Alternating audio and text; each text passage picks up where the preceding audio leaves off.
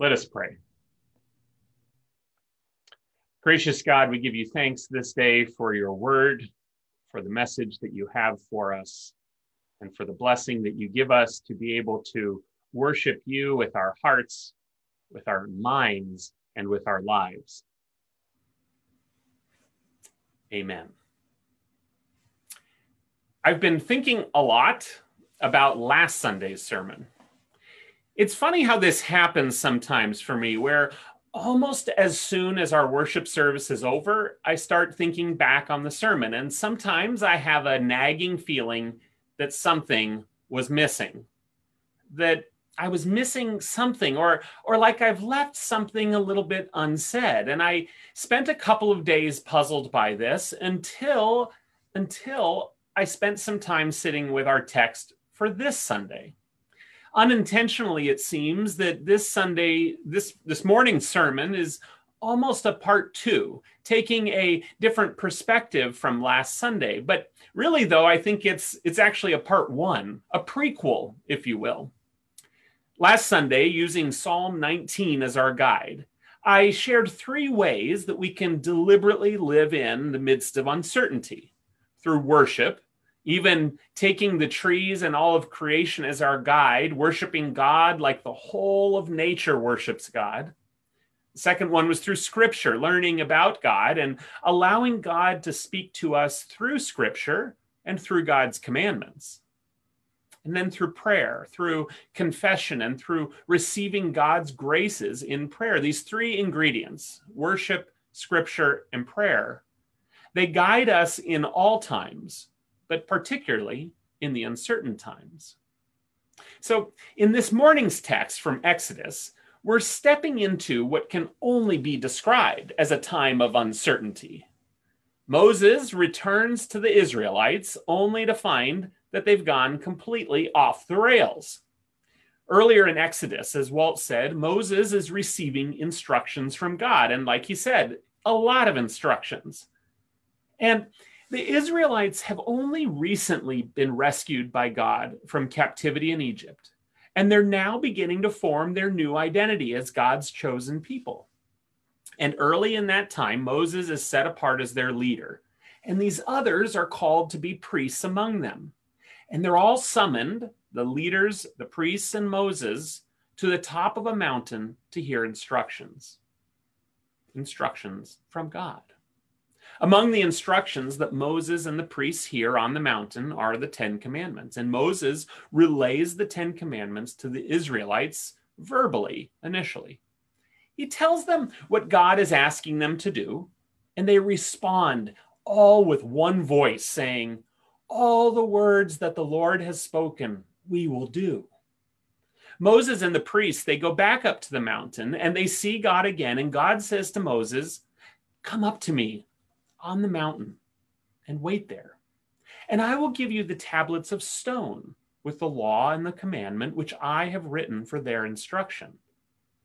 And so Moses goes on up the mountain, and he sends the priests back down to watch over the Israelites. In Exodus chapters 25 through 31, so we were hearing from chapter 32, in chapters 25 through 31, these are 7 long, dense chapters. And in these chapters, God gives instructions to Moses as to how the people can glorify God. God gives extremely detailed instructions for the construction of altars, breastplates, vestments. God describes worship practices in great detail and gives instructions as to how they should be conducted and who should lead them. For 7 chapters, God gives hundreds and hundreds of ways that the Israelites will be able to honor God and bring glory to the God who freed them from captivity. Central to all of these instructions are the 10 Commandments. And the last thing that God does after giving all the other instructions is to provide Moses with 2 stone tablets with the 10 Commandments written on them. In the Jewish tradition, there are 613 commandments given to Moses throughout the Bible. Now, there's some disagreement as to this specific number, But regardless of what the number is exactly, it's completely clear that the volume is substantial. It's a huge number. And while the Ten Commandments are not considered as a whole to be more important than other instructions, they do seem set apart, obviously, right? Because God writes them on the tablets and gives them to Moses to give to the people. Additionally, the first two of the Ten Commandments are definitely given significant weight by God when God declares to Moses, "I am the Lord your God who brought you out of the land of Egypt, out of the house of slavery. You shall have no other gods before me. You shall not make for yourself an idol, whether in the form of anything that is in heaven above, or that is on the earth beneath, or that is in the water under the earth." God makes it clear to Moses that above all other things, God demands that God's people not bow to any other gods or idols. In case this wasn't clear, God later again says to Moses, "Thus you shall say to the Israelites, you have seen for yourselves that I spoke with you from heaven. You shall not make gods of silver alongside me, nor shall you make for yourselves gods of gold." And after the people hear these instructions, they say, "All the words that the Lord has spoken, we will do." And now God has placed these commandments, starting with these two, on stone tablets for Moses to bring to the people. Moses has been gone for 40 days and 40 nights. That's a long time. The Israelites have been following Moses and have listened to him. But what were they thinking during those 40 days and 40 nights? Were they wondering whether he was ever coming back? Were they wondering about this God who had taken them out of the misery they knew and put them into a land of mystery they didn't know? Were they more fearful? The people got anxious. They didn't know what to expect, and they were fearful in the uncertainty. You know, that was the one thing they had while they were slaves in Egypt. They knew what to expect. They knew what was expected of them. Fear overtakes us when we don't know what is next. And fear overtook the Israelites. They went to Aaron, to Moses' brother, and asked him to make gods for them. They say, "We don't know what's happened to Moses. Give us something. We want some stability. Give us something we can see and something we can worship." Because they were in the midst of deep uncertainty, and they go to Aaron and they say, "We want something certain. We want something we can see. We want normal back again." So Aaron tries to give it to them. He has them gather all their gold jewelry. And this is such an interesting piece of the text, right? Because it seems odd that he would have them grab all their jewelry and all the gold that they had, because remember, they were slaves. They were slaves who had nothing, who were freed by God. But in Exodus 3, there's something really cool that happens. This gold that they have, this gold had all been given to them as they left Egypt. In Exodus 3, as God is preparing to set the Israelites free from captivity, God tells Moses, when you leave, you will not be empty-handed. Each woman shall ask her neighbor and any woman living in the neighbor's house for jewelry of silver and of gold. And in Exodus 12, the Israelites had done as Moses had told them. They had asked the Egyptians for jewelry of silver and gold and for clothing, and the Lord had given the people favor in the sight of the Egyptians, so that they let them have what they asked. So now Aaron takes this gold, the gold that God instructed the people to bring with them out of Egypt, this gold that only came to the people because of God. And Aaron melts it down and fashions it into a golden calf to give to the Israelites, to give them something they can see and worship. And this is exactly what they do. The people then exclaim, "These are your gods, O Israel, who brought you out of the land of Egypt." Aaron announces a festival. This is what they need. They need a party, right? They're stressed. They're upset. They've been waiting. They've been longing to get back to normal. And he throws a party. They rose early the next day, our text says, and offered burnt offerings and brought sacrifices of well-being. And the people sat down to eat and drink and rose up to revel. When we read this in our text, it sounds so, I don't know, sterile, right? They ate and they drank and they rose up to revel. But this was a party of all parties. Within moments of Aaron providing the golden calf, the people are filled with this sense of euphoric satisfaction. Their worries and their anxieties and the uncertainty, they all seem to fade away because they have what they wanted. Their reveling is short-lived. They've gotten God's attention, and God is enraged. It's hard not to understand God's anger, right? God has delivered these people from captivity only to have them break the first two commandments. They have turned from God and worshiped other gods in the form of this golden calf, an idol. God is ready to utterly destroy the Israelites. God is ready to start over completely. God tells Moses that Moses will be given a new nation and a new people so that they will be a great nation. How tempting this may have been for Moses. But instead of giving in to that temptation, Moses argues with God and says, "Turn from your fierce wrath. Turn away from your wrath." And God spares the Israelites and leaves Moses to pick up the mess. And so Moses, with the 2 tablets in hand, goes down from the mountain where he had been with God for 40 days and 40 nights. And when he comes down, he sees this revelry, this bacchanal. He sees the people. Then he sees the golden calf. And he heard the sounds and saw the sights. And our text says that Moses' anger burned hot and he destroyed the tablets. And then he takes the golden calf and he burns it, grinds it into a powder, mixes it with water, and makes the Israelites drink it. This is savage imagery to me, right? I'll mention that normally that part of the text is not part of the lectionary for today. But I think that image is so powerful.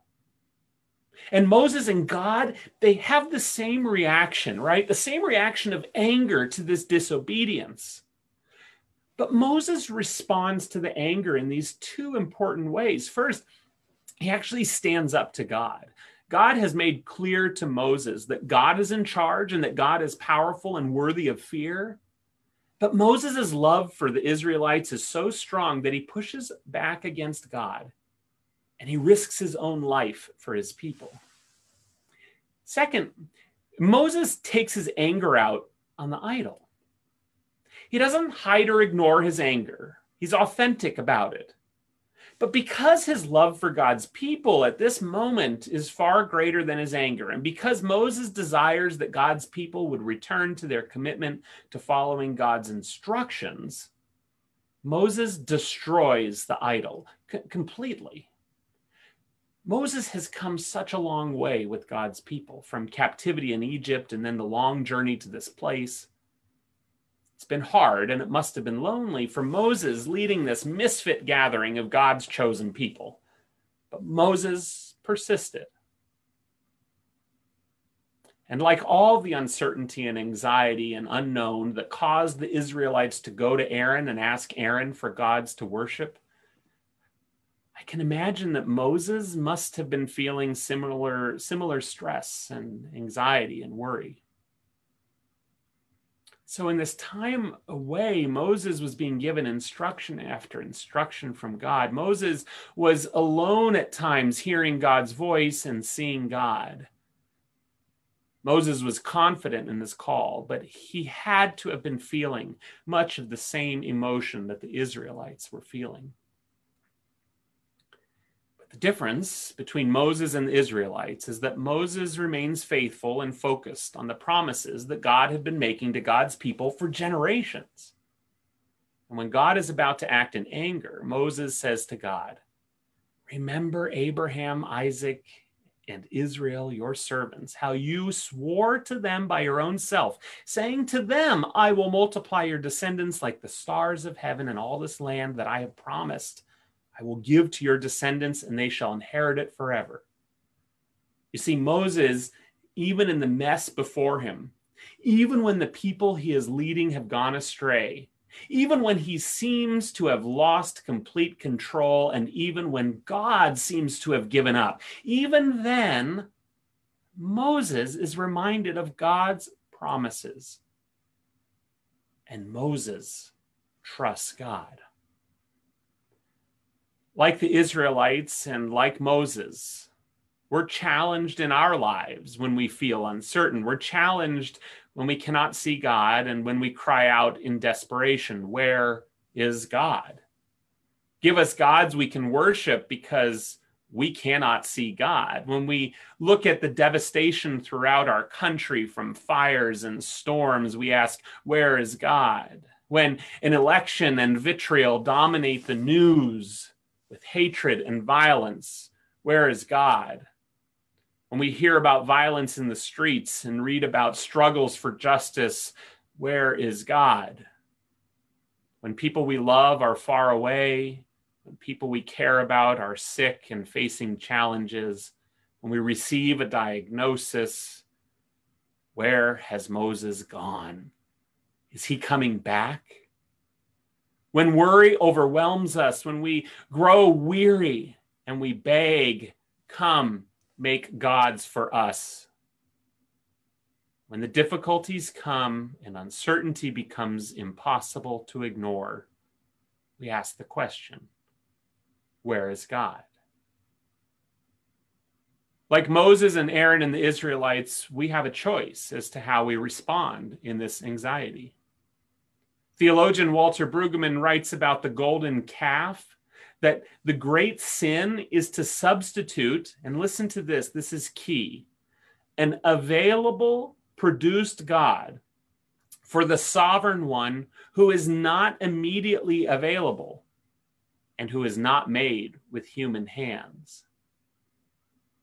The great sin is to substitute an available, produced God.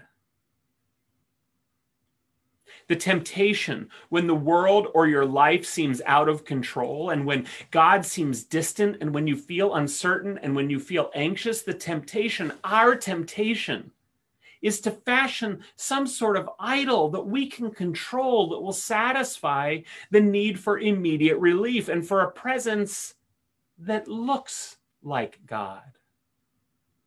Of course, you're not likely to seek certainty and control by melting down all your gold and fashioning a calf to worship.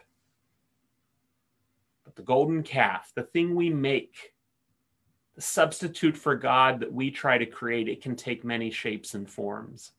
We shape our golden calves in a variety of ways.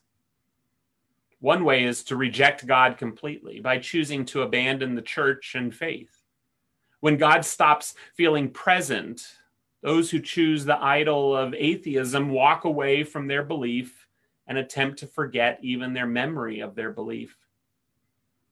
On the other end is another golden calf of religious extremism. Rather than acknowledging the feeling of being separated from God or being confused about where God is, those who worship the false idol of religious extremism try and squelch any questioning or doubting, and instead, in the midst of uncertainty and anxiety, place a smile on their face and utter platitudes of false assurances that God does everything for a reason, or God never gives us anything that we can't handle. These are false idols because they replace the messy reality of the difficult walk with God with a fabricated, idyllic optimism, like the reveling of the Israelites in front of the golden calf. And this only leads to disappointment. These are just examples. There are other examples, right? There are other examples of these things that we create to take and try to substitute that uncertainty, try to substitute that anxiety. These are the things that we do, the things that we do in our lives to create a substitute for our reliance upon God.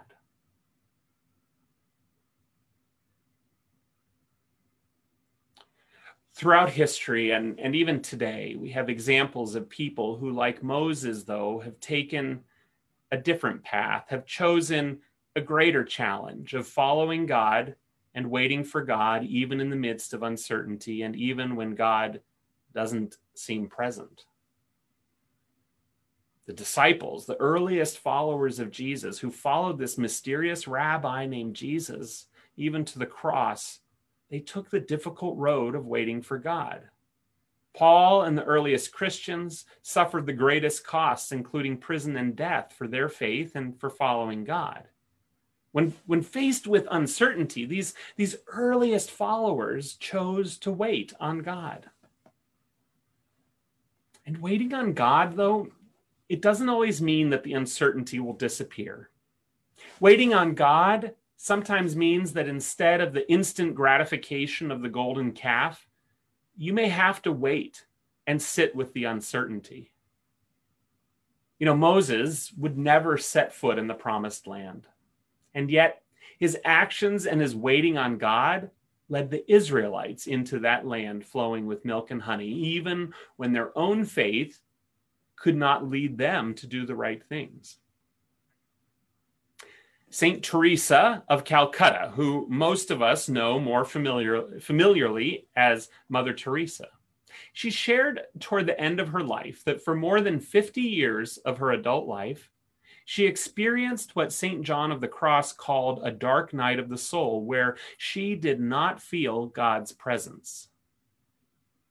50 years of her adult life. Mother Teresa wrote, she said, "I am told God lives in me, and yet the reality of darkness and coldness and emptiness is so great that nothing touches my soul." This is Mother Teresa. Even in the midst of this dark night of the soul, this time of uncertainty, this anxiety, Mother Teresa arose every morning and was the first to pray and spent all of her day serving the poor in the name of Christ. The risk it took for Moses to walk forward and lead the people out of Egypt and into uncertainty, and the risk that Mother Teresa took to live her life of service to God's people in the midst of her own darkness, this is the risk of hope, the risk of faith, the risk of following God even in the midst of challenges and uncertainty. So we come back to part 2, to Psalm 19, and the nagging that I had last week. You see, these gifts of worship, of scripture, and of prayer in Psalm 19, they're answering the question that I've sat with this whole week. How do we replace our false idols with God? How do we take the risk of not choosing the comfortable, the immediate, the easy, the warm, and instead choose to follow God even in the midst of uncertainty? Sometimes part 2 comes before part 1, right? And it's sort of true in life. We practice for the game. We do the things we know we have to do so that when the game comes, we're ready. We prepare for trips. We pack our bags. We plan for storms. And so maybe when we take this risk of choosing God, this risk of going back to that psalm, to Psalm 19, and looking at the ways that we can choose God. Maybe when we take that risk, we discover that God is in the midst of all of it, all of that uncertainty. This, my friends, is the journey. It's not easy, but it's the journey to which we are called. And it's the journey on which we have others and the journey on which we will encounter our God.